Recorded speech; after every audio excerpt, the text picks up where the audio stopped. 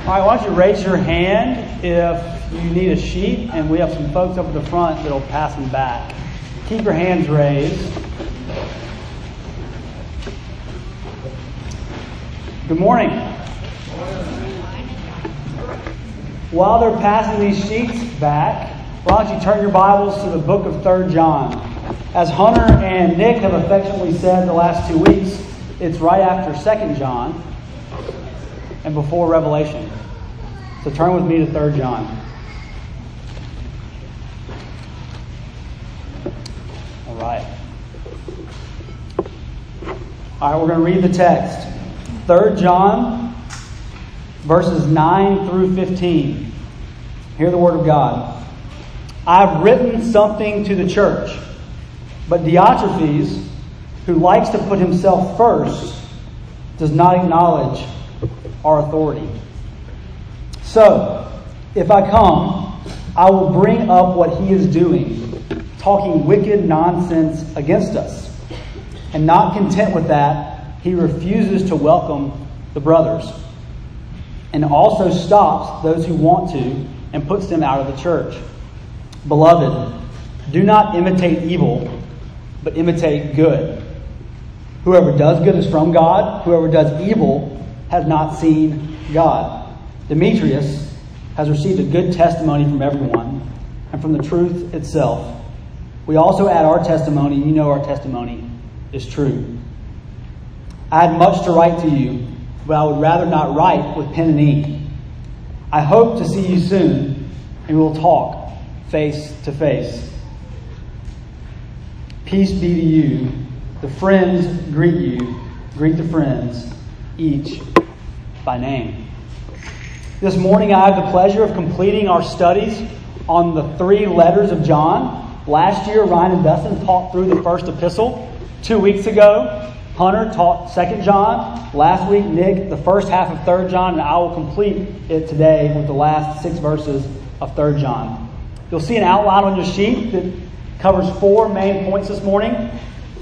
4 points: the necessity of imitation, the disease of Diotrephes, the example of Demetrius, and a salutation. So at the top of your sheet, you'll see a heading that says main point. The entire text of this scripture reaches its climax in verse 11. The only imperative in this entire letter is found in verse 11. Do not imitate evil, but imitate good. Whoever does good is from God. Whoever does evil has not seen God. The goal of our preaching at Grace Community Church is to make the main point of the text the main point of the sermon. The main point of this text comes from the climax of the text. The main point, very simply, is imitate good, do not imitate evil. Now, it's a simple point, maybe even a little bit of an awkward point. You may think it's an odd main point for a text in the Bible. But what is at stake if we don't understand the nature of imitation in 3 John? What's at stake in this passage? John tells us right here in the text. Whoever does good is from God, and whoever does evil has not seen God. Whether you imitate evil or imitate good provides the evidence of whether you are from God or have not seen God. Over the next few minutes, I want to prove to you that what's at stake in this passage is the gospel itself. Is the gospel itself. Here's what I mean. John lays out a grid in his 3 epistles that's very important. In 1 John, what we covered last year, we lay out the doctrinal case for the incarnated Christ against the emerging Gnosticism in the church. He encourages general Christians that they can know that they have eternal life by 3 tests: a doctrinal test, a moral test, and a love test. And when 1 John progresses to 2 and 3 John, he moves from a general warning to a specific warning.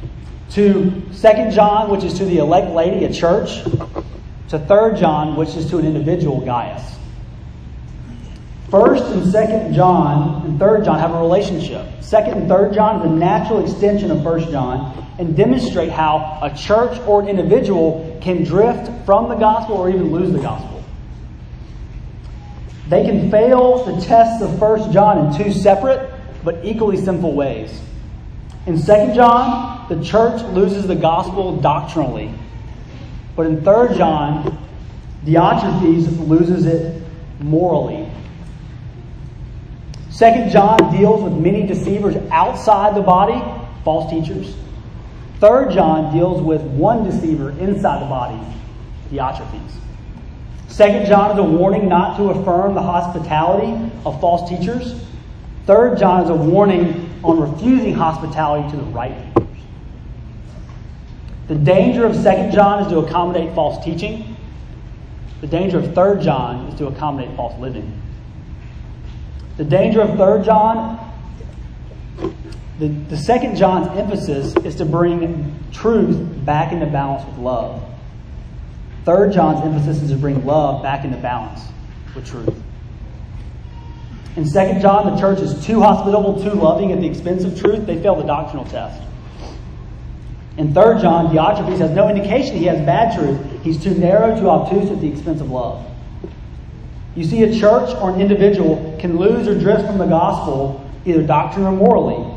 Which one do you think we're more susceptible to today? Which one is GCC most susceptible to? I will submit to you that this body is probably more likely susceptible to the error of 3 John than the error of 2 John.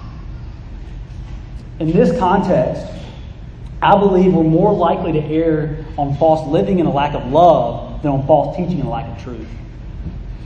It's in this context that John writes to Gaius and says, imitate good and faithful works and don't imitate evil, otherwise you might drift from the gospel. This is why the gospel hangs on the main point of imitation in 3 John. This is why John devotes half of his 3 letters to this. What are we going to imitate? That's what's at stake in this shortest book of the Bible. So, the main point is imitation. So we're going to move on to our first heading, which is the necessity of imitation. We're going to start with verse 11, then we're going to backtrack to 9 through 10. So let's get your eyes back on the passage.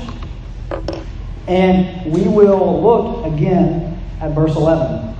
Let's read verse 11. Beloved, do not imitate evil, but imitate good.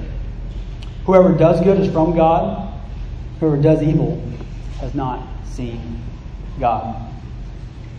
So when we turn the corner into verse 9 of this passage, John immediately shifts the letter from the good example of Gaius, his character, his behavior, to the complete opposite in Diotrephes. Everything has been glowing to this point, but it takes a turn. And it's a situation that John must address. 9 through 10, John goes into detail about the disease that's spreading from Diotrephes. But in verse 11, he provides the climax. He provides another address to Gaius. He says, Beloved, this is the 4th and last time he will specifically address Gaius in this passage as beloved. It's also the first and only imperative in the book. And it's expressed in 2 ways. Do not imitate evil, imitate good. Those are the 2 ways. At this point, I want to pause and ask a question. Are some of us uncomfortable with the fact of a sermon having its primary point in imitation? Does it seem moralistic to talk about imitation? I will submit to you that each generation has a movement, a distinctive. For many millennials in this room, including myself, one of our distinctives is gospel-centeredness. One of our distinctives is Christ-centeredness, and I thank God for that. Gospel-centeredness is the rediscovery of the gospel to be the central theme that permeates our church, our lives, our marriages, our work. You hear terms like gospel-centered lives, gospel-centered preaching, gospel-centered teaching, gospel-centered Old Testament, gospel-centered churches. Many of us read the blog of the Gospel Coalition. We love to say that term around here. But in many ways, gospel-centeredness of this generation was a response to the perceived fundamentalist or moralism of the previous generation. What would Jesus do bracelets, the moral majority, all of these things have a place. But of course, with every reaction becomes the peril of an overreaction, or as Dustin likes to say, reaction doctrine. I believe the concept of holiness, in particular imitation, is a casualty to the gospel-centered offensive to moralism.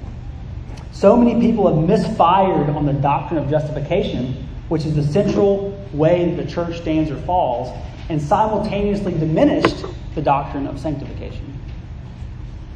Imitation's dues do not contradict the gospel's guns. Instead, the great indicatives of the gospel require and empower a lifelong pursuit of the imitation of Christ. If our love of the duns of the gospel leave us uneasy of the dues of the gospel, let's let John and this passage of Scripture be a gentle but biblical corrective for us. So, the question is, what is imitation? What am I talking about here? Over the next couple of minutes, I want to give a concise theology of imitation in three ways. But they're not just limited to these three. First, this is a heading on your sheet. Imitation is inherent in creation.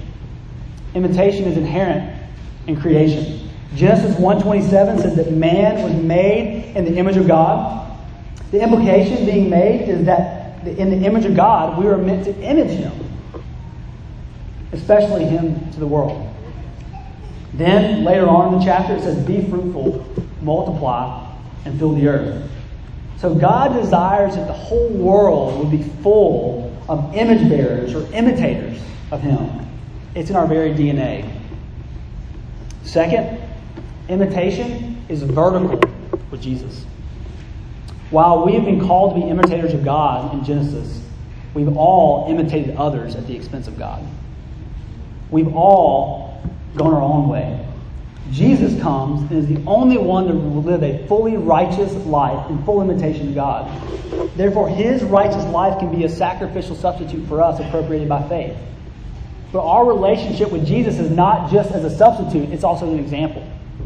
Hear the words of Jesus in Mark chapter 8, verse 34.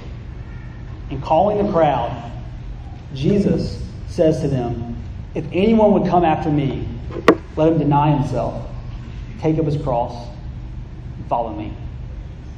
If we're going to follow a person, Jesus, we imitate Him. Hear the book of Romans, chapter 8, verse 29.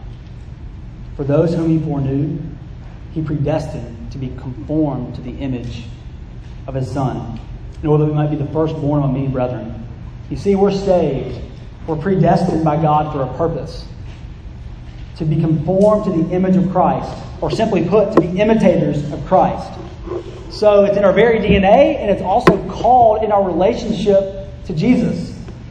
Third and finally, imitation can be horizontal with brothers and sisters. Horizontal with brothers and sisters. Listen to the Apostle Paul in these few verses. 1 Corinthians 4, 15 through 17. 1 Corinthians 4, 15 through 17 says this. For though you have countless guides in Christ, you do not have many fathers. For I became your father in Christ Jesus through the gospel. I urge you then, be imitators of me, Paul says. Philippians 4, verse 9. What you have learned and received and heard and seen, practice these things, and the God of peace will be with you. 1 Corinthians 11:1, Paul says very simply, be imitators of me as I am of Christ. Philippians 3:17, brothers, join in imitating me. Fix your eyes on those who walk according to the example you have in us. So imitation can be or is inherent in creation. It's critical in our relationship with Jesus, and it's horizontal to others. The difference in this passage the Apostle John picks up is this isn't just imitating an example, it's imitating good. It's imitating a faithful work. If you turn your eyes back to what Nick taught on last week, verse 5 of 3 John says, beloved, it's a faithful thing you do in all your efforts for these brothers and strangers though they are. John is saying don't just imitate Gaius, but imitate his faithful works. Imitate the good. If we just focus on a biblical example, that's not the major thrust. It's doing the good works. So why imitate good but not evil? What is John getting at here in verse 11? He gives a supporting statement in the last half of verse 11. He says this, "Whoever does good is from God, and whoever does evil has not seen God." John is essentially saying this: do not imitate evil, not just because it has a corrosive effect on our behavior, although it does. Not just because it causes you to shun hospitality and love, although it does. But more importantly, our imitation presents the evidence of our spiritual condition. We imitate what we love, we resemble what we revere. John is saying one way to diagnose the true health of a person is to see what they imitate. He's alluding to the obedience test from 1 John. This indicates whether someone is a true believer or a non-believer. Whether we do good or bad, whether we imitate good or imitate bad, proves whether we've really been born again or see God. Very simply, if there's a pattern for imitating evil in your life, according to John, you're not a believer. In the Bible Belt today, we can have a tendency to say, well, this person grew up in the church. This person's a baby Christian. They're just not imitating good right now. This type of thinking must be confronted by the obedience test in 1st and 3rd John. Must call into question whether somebody, according to this verse 11, has seen God. So imitate good, do not imitate evil. So what is the evil that John is talking about in verse 11? He's calling back and referencing verses 9 and 10 of this chapter. The words, the action, and person of Diotrephes. So, let's go to your second heading, which is the disease of Diotrephes. And let's read it. Read it again. "I have written something to the church, but Diotrephes, who likes to put himself first, does not acknowledge our authority. So, if I come, I will bring up what he is doing, talking wicked nonsense against us. Not content with that, he refuses to welcome the brothers and stops those who want to and puts them out of the church." So, what are our introductory observations of this passage and of Diotrephes? We see John, the last living apostle, the writer of multiple books in the New Testament, a pastor of pastors, writing a letter that's either been lost or destroyed by Diotrephes.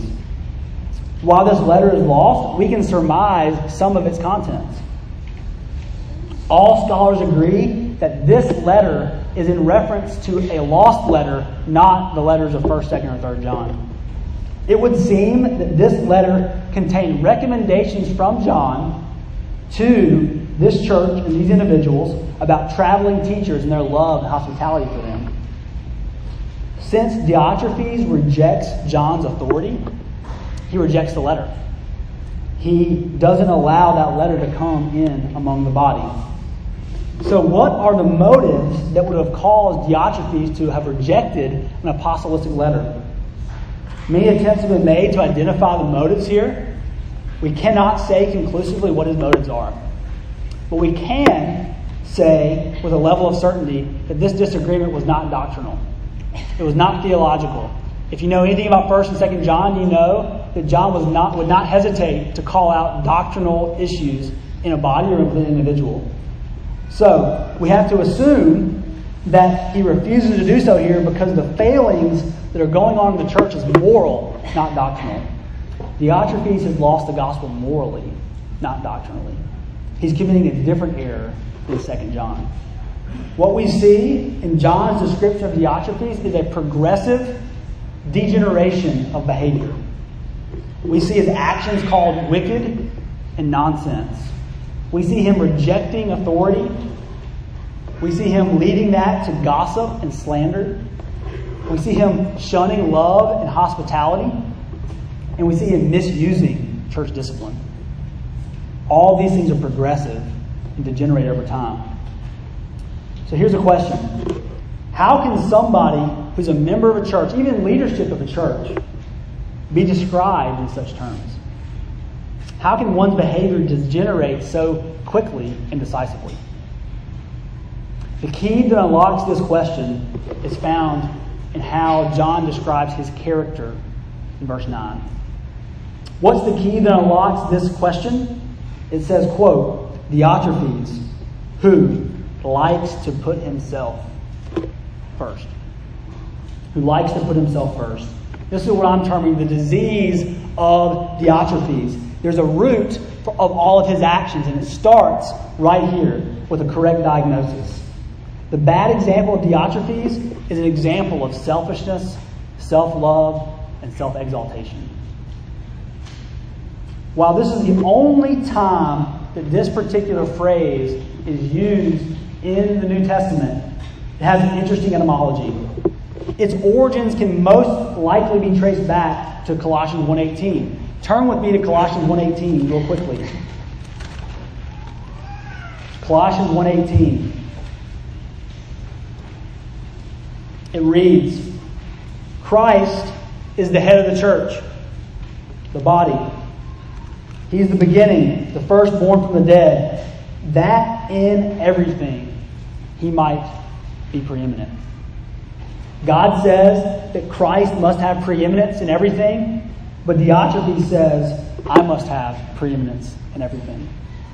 We're called to be imitators of Christ, but Diotrephes wants others to be imitators of him. Diotrephes wants to promote his own image, not the image of Christ. Diotrephes so aspired to have preeminence that he put himself first and perceived anybody else with teaching authority to be a threat to his influence and power.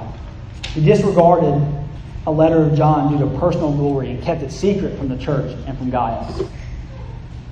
So here it begs the question, is the disease of selfishness of Diotrephes unique to this time and this place? I would say absolutely not. Every one of us have felt and are feeling the effects of selfishness in our lives. Your next heading says that sin is the root of sin is selfishness. And I believe you could reduce the story of all of human history down to one conclusive fact. The Bible is a struggle to promote our own image versus the image of Christ. Or as Paul Tripp likes to say, the Bible is a struggle between the kingdom of self and the kingdom of Christ. Do you feel that? To promote our own image versus the image of Christ. 2 Corinthians 5:15 says this, Christ died for all, that those who live would no longer live for themselves, but for him who for their sake died and was raised. Jesus came so that we would no longer live for ourselves, our own image, our own promotion, imitators of self, but for the kingdom of God. Every false teaching, every rebellion against God is ultimately rooted in a fleshly desire to promote the kingdom of self and to claim glory for ourselves that properly belongs to God. It's been like this since the beginning. In Genesis 3, Adam and Eve are walking in communion with God, no sin. However, Adam and Eve rebel against God, don't trust God and his goodness, and put themselves on the throne. They believe a lie. That, quote, they can be like God, knowing both good and evil. It was selfish ambition against God that descends the entire world into rebellion. Romans picks up this concept and says, quote, in chapter 5, verse 12, therefore, just as sin came into the world through one man, death through sin, death spread to all men, for all have sinned. The sin of selfish rebellion against God in the garden descends the entire human race into rebellion and chaos. All of us in this room, and all of us that have come before us, are born into sin, into the likeness of Adam. Staying on this same vein, in Genesis chapter 11, all the people of the earth speak one language. In the Tower of Babel, verse 4, they conspire against God and say, quote, come, Let us build ourselves a city. Let us build a tower with its top in the heavens. Let us make a name for ourselves, lest we be dispersed over the face of the whole earth. This is how God responds in his wrath. He disperses them among many nations. What was the root of the sin against God in chapter 3 and in chapter 11? A desire to make a name for ourselves rather than for God. The desire to promote our own image rather than be imitators of God. Remember Colossians 1:18 says that all things are in Christ so that he would have preeminence. Earlier in that chapter it says all things are made by God and for God, for Christ. Isaiah 43 says we are formed and made for God and his glory. So fundamentally, the whole of human history's pattern has been rebellion against God and the promotion of our preeminence and the insertion of our own against God's. I want to stop for just a moment and speak to people in the room that may not be in Christ, that may not know where they stand with the Lord today.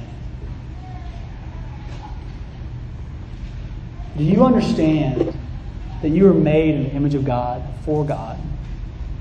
Do you know, just like all of us, you've promoted your own image against God, against the one who made you? Do you know that, like Diotrephes, you've made yourself your own God? Do you know that what is God to do with you? What is God to do with somebody who he makes and only gives 1% of their attention to him? The Bible teaches us that Romans 6, that the wages of sin are death. So today, if you were to walk out of here and Christ would return, or you would die, the just God of the universe would render a righteous judgment in your life. Death for all eternity. Do you feel the weight of this? If you feel the weight of this, I want to plead with you. While your sin selfishly says your life for me, Christ selflessly says my life for you. Turn from yourself to Christ. Look to the one who said that he died for all, that those who live would no longer live for themselves, but for him who died and was raised. John Stott says the essence of sin is man substituting themselves for God, but the gospel is the essence of the gospel is God substituting himself for man. Listen to this. The gospel doesn't offer you a second chance to succeed. It offers a last Adam who already did. The gospel doesn't offer you a second chance to succeed. It offers you a last Adam who already did. So we are models of selfishness, but Christ is a model of selflessness. Would you come to him? Would you turn to Christ today? So, as we wrap up this heading, you've seen the root of sinfulness. We've diagnosed the disease of selfishness in Diotrephes' life. Now I want to focus on the effects.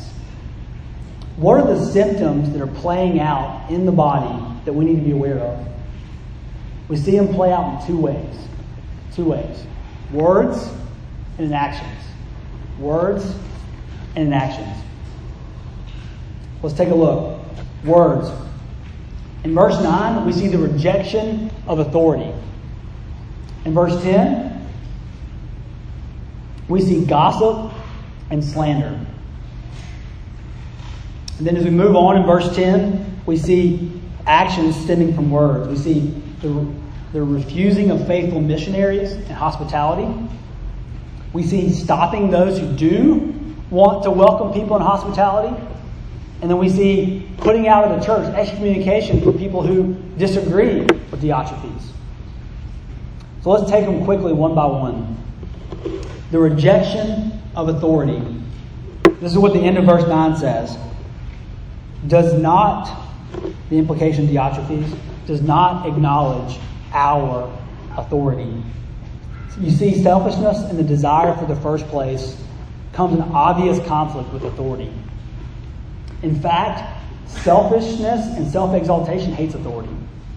It doesn't submit to it. It finds every excuse to undermine it, create conflict, and sow seeds of discord. It causes Diotrephes to conceal a letter from the church and then spread wicked nonsense against John. That's number one.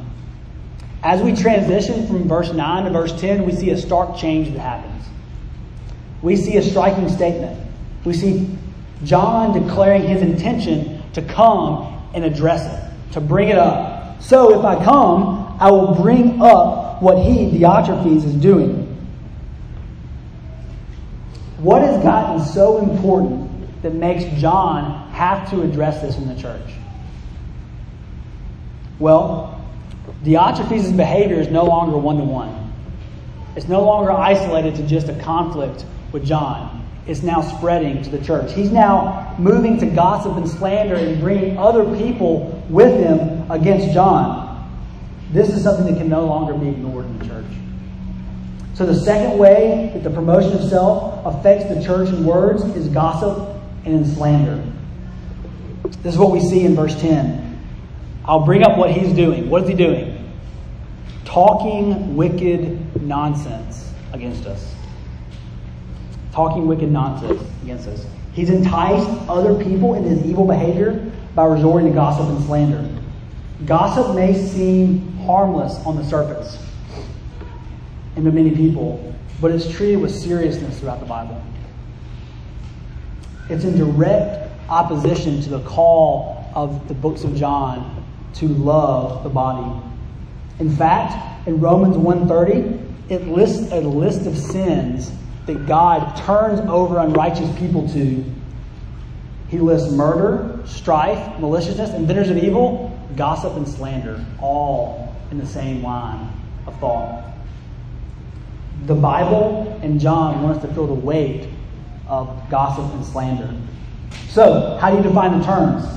What is gossip? Gossip, as defined in Proverbs 18:8, says this: the words of a gossip are like choice morsels. They go down to the innermost parts. On the surface, gossip can taste good like a choice morsel, but it indulges in selfishness and image promotion. Ironically, while gossip's content focuses on another person, it's really at its core about me. It promises to make me feel a certain way about myself at the expense of someone else. We gossip because of what it promises to do for us, not for others. Therefore, when we gossip, we're really worshiping our own image and our own selves rather than God. On the other hand, slander can be defined as whenever someone says something untrue, intentionally or unintentionally, that results in damaging someone else's reputation. In this passage, Diotrephes is doing both. He's gossiping and spreading slander about John and the missionaries sent out by John. And he's cajoling other people into this cause and promoting his own image. What this passage also teaches us is that it can be subtle in the church. It can be subtle in the church. You see, it can succeed. This passage shows that this was successful for Diotrephes. You see in the last verse, last part of chapter 10, that he puts other people out of the church. So it's likely other people followed him. It's likely that there was a majority that supported his decisions. So what this means is that Diotrephes probably framed this up in a loving way. He's protecting the church. Sometimes gossip is framed up that way as well. It can be framed, shrouded in truth, concealed in a concern for another brother, but really, it's for someone else. When we bring up something like this in the body, is our aim really to love one another, or is it to tear down? Is it to love one another like Gaius did, or tear down like Diotrephes did? Grace Community Church, let's be a body of brothers and sisters that shuns the lure of gossip and seeks to build up our brothers and sisters like Gaius. Diotrephes doesn't stop there. His words then move to actions. His words move to actions. If you move into the middle part of verse 10, it says, and not content with that. Diotrephes wasn't content with just gossiping about John and the missionaries. He had to keep going. He wasn't content with just opposing John and gossiping about him. He must have action. He must have everybody on his side. He must exercise his disagreement and selfishness. Isn't this the pattern of selfishness? It's never content. It's never satisfied. Earthly ambition, earthly preeminence will never satisfy. If you focus on putting yourself first, it will never be enough. The same is with Diotrephes. His selfishness leads to arrogance, rejection of John. Arrogance leads to accusation and gossip, wicked nonsense. And gossip leads to action. What are these actions? There are three, and they progress. The first, I've said this before, refusing faithful missionaries. The second, stopping those who do want to welcome those missionaries. And third, if they continue to persist and disagree, put them out of the church. Gaius' hospitality in the first part of 3 John says, my interest before, or your interest before mine. Diotrephes says, my interest before yours. Diotrephes refuses to demonstrate love to brothers and sisters, and in doing so, he exposes himself out of harmony with love and truth. In 1 John, John established 3 tests, if you remember them: a doctrine, obedience, and love test. John writes in this letter that Diotrephes has failed 2 of them: obedience and love. He disobeyed the commandments of the Lord to be hospitable, to look out for the interests of others. He's not loved his brothers, so he has failed the love test and drifted from the gospel. Not only do you see a lack of love and hospitality, you see him coercing the body. You see him bringing other people with him and exercising unbiblical authority. There's no disagreeing with Diotrephes. He shuts down disagreement. So this begs the question for us today: how do we deal with disagreement in the church? It's obvious that disagreement and conflict between Diotrephes is now infecting the church. What do you do about it? A couple of minor observations before we move to the next point. You might be saying, in a sermon about imitation, imitating good works like hospitality, love, and care against evil works like selfishness, gossip, and abuse, how would anybody be tempted to imitate Diotrephes? Wouldn't this be pretty transparent? I think the warning today is that gossip, conflict, abuse, selfishness can be subtle in the church. We must be on guard. The example of Diotrephes says that someone can know the truth, be in leadership, like Diotrephes likely was, exercise authority, have many followers, even be a tenured member of the body, and yet be an unbeliever and fail the love test. In fact, in this passage, it demonstrates you can advance in leadership on your own strength, on the coattails of truth, and miss love. Truth must produce something in our lives to be truth. Truth that does not produce love in our lives is no truth at all. Truth that does not produce love in our lives is no truth at all. I'm reminded of a quote from the Dr. Morton Lloyd-Jones in regard to this passage. He says this, and this is describing what happened in Diotrephes' life. This is what we need to consider in our own lives. He says, whenever you allow your relationship to the truth to become purely theoretical and academic, you're falling into the grip of Satan. The moment in your study that you cease to become under the power of the truth, you become a victim of the devil. You can study the Bible without being searched and examined or humbled, without being lifted up and made to praise God, or moved with sorrow over what God has done with you, amazed that the beauty and wisdom of Christ has done for you. If you do not feel a desire to sing when you're alone in your study, or when you're standing in the pulpit, you may be in bad shape. You should always feel something of the truth's power to love in your life. This is what's happened to Diotrephes. So, the call for us today is to imitate good, not imitate evil. To imitate Gaius, not Diotrephes. In Gaius, he loves the brothers. Diotrephes loves himself. With Gaius, strangers become brothers. With Diotrephes, brothers become strangers. Gaius loves people who go out for the sake of the name. Diotrephes is only interested in the sake of his own name. With Gaius, you have truth in harmony with love. In Diotrephes, you have truth at the expense of love. What works do we want to imitate today? All right. Time to turn the corner to consider the good example. John doesn't just give us a bad example, he also gives us a good example. And that comes in verse 12 in the person of Demetrius. Let's read verse 12. Demetrius has received a good testimony from everybody and from the truth. We also add our testimony, and you know that our testimony is true. In verse 12, John provides the good example of Demetrius.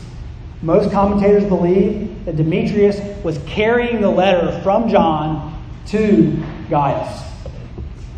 There's three components of this verse that provide the basis of Gaius to continue in hospitality and not be tempted by the example of Diotrephes.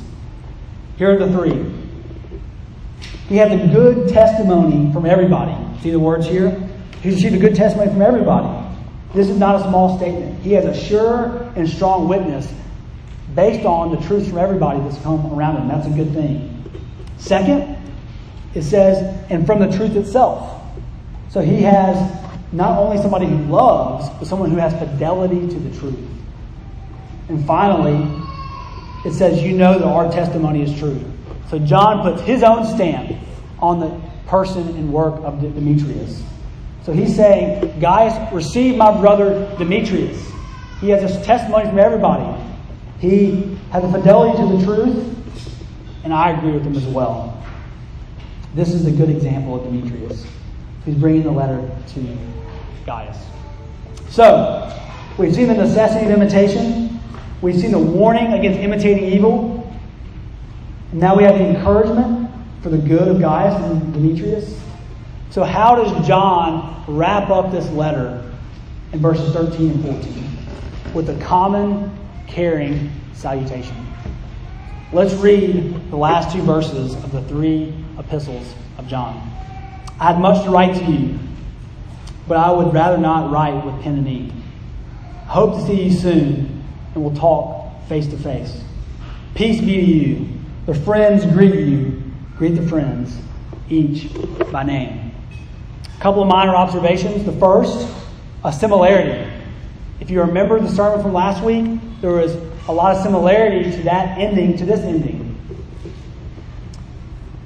John's closing remarks are almost identical to this twin epistle. Second, you see affection. John's heart is full of love for Gaius, but burden for Demetrius. He wants to see him. He wants to be face to face with him.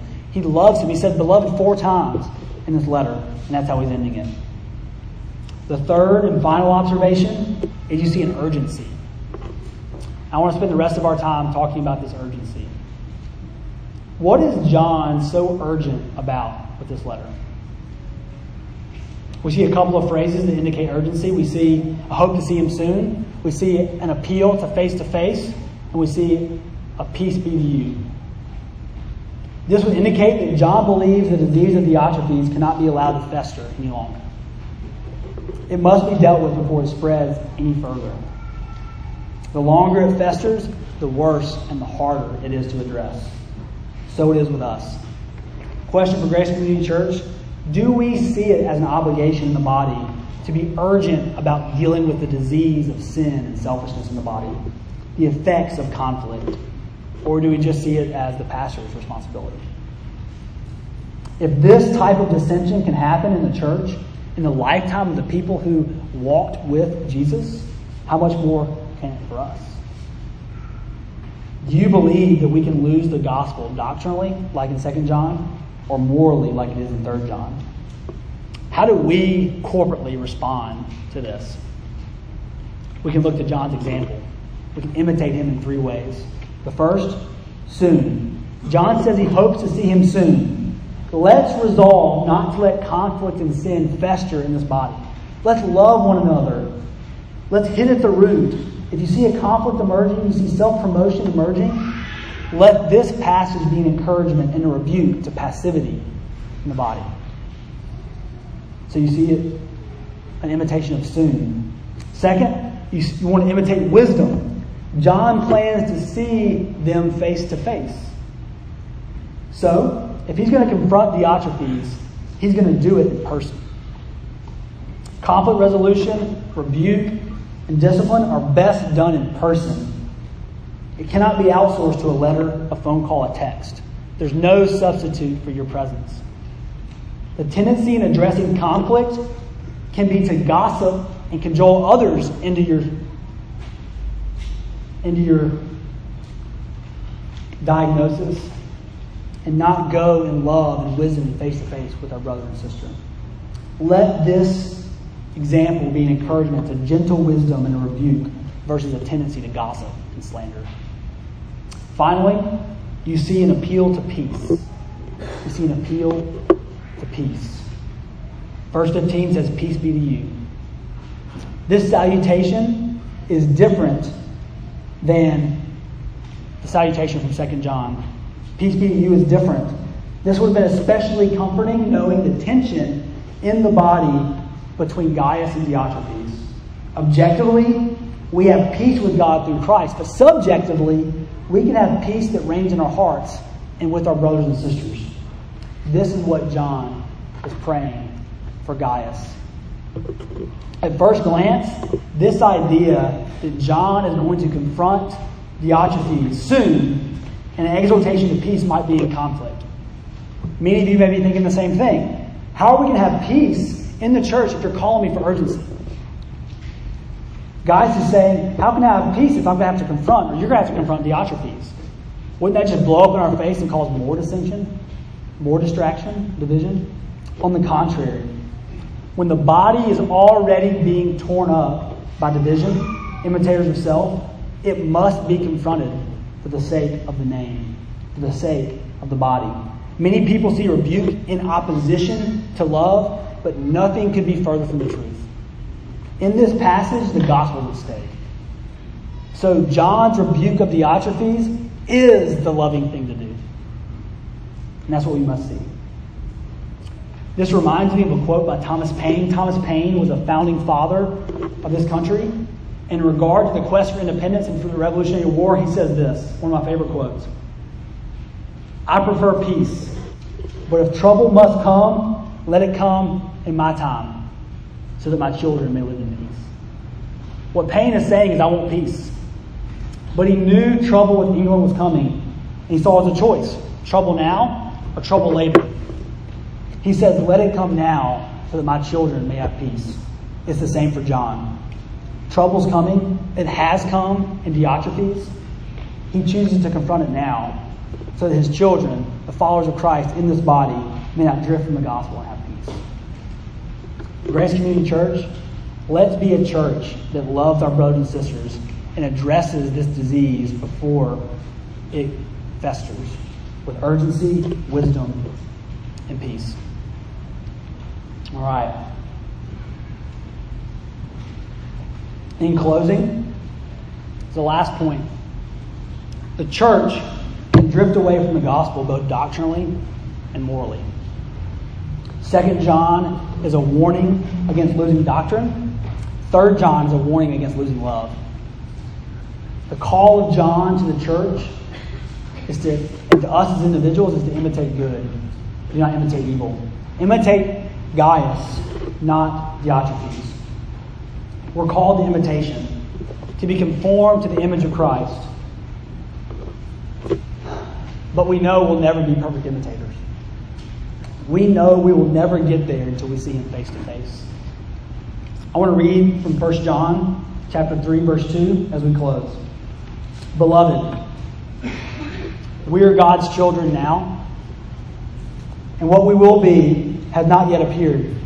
But we know that when he appears, we shall be like him, because we will see him as he is. You see, there's coming a day when we will no longer need imitation. There's coming a day when we won't be imitators forever. For we will be changed when we see him, because we will be like him. We'll be like our Savior. You see, imitation is a crucial component to sanctification. But imitation is inherent in glorification. When we fall short in imitation, and we will. When we promote our own image, and we will. When we imitate ourselves with bad motives, we can turn to the gospel. We can turn our selfless selves to the selfless Savior. Remember that the duns of the gospel will be fuel for our dues of imitation. How sweet it is to get to imitate the one who left the throne, died, and was raised for us. Let's pray. Father, we thank you for your inerrant word. Lord, we thank you that you speak to us and you show us Christ. Lord, thank you for this message today, Lord, that we're called to be imitators of you. That we're called away from selfishness into the selfless Christ. Lord, that we are called to urgency to love our brothers and sisters and not slander.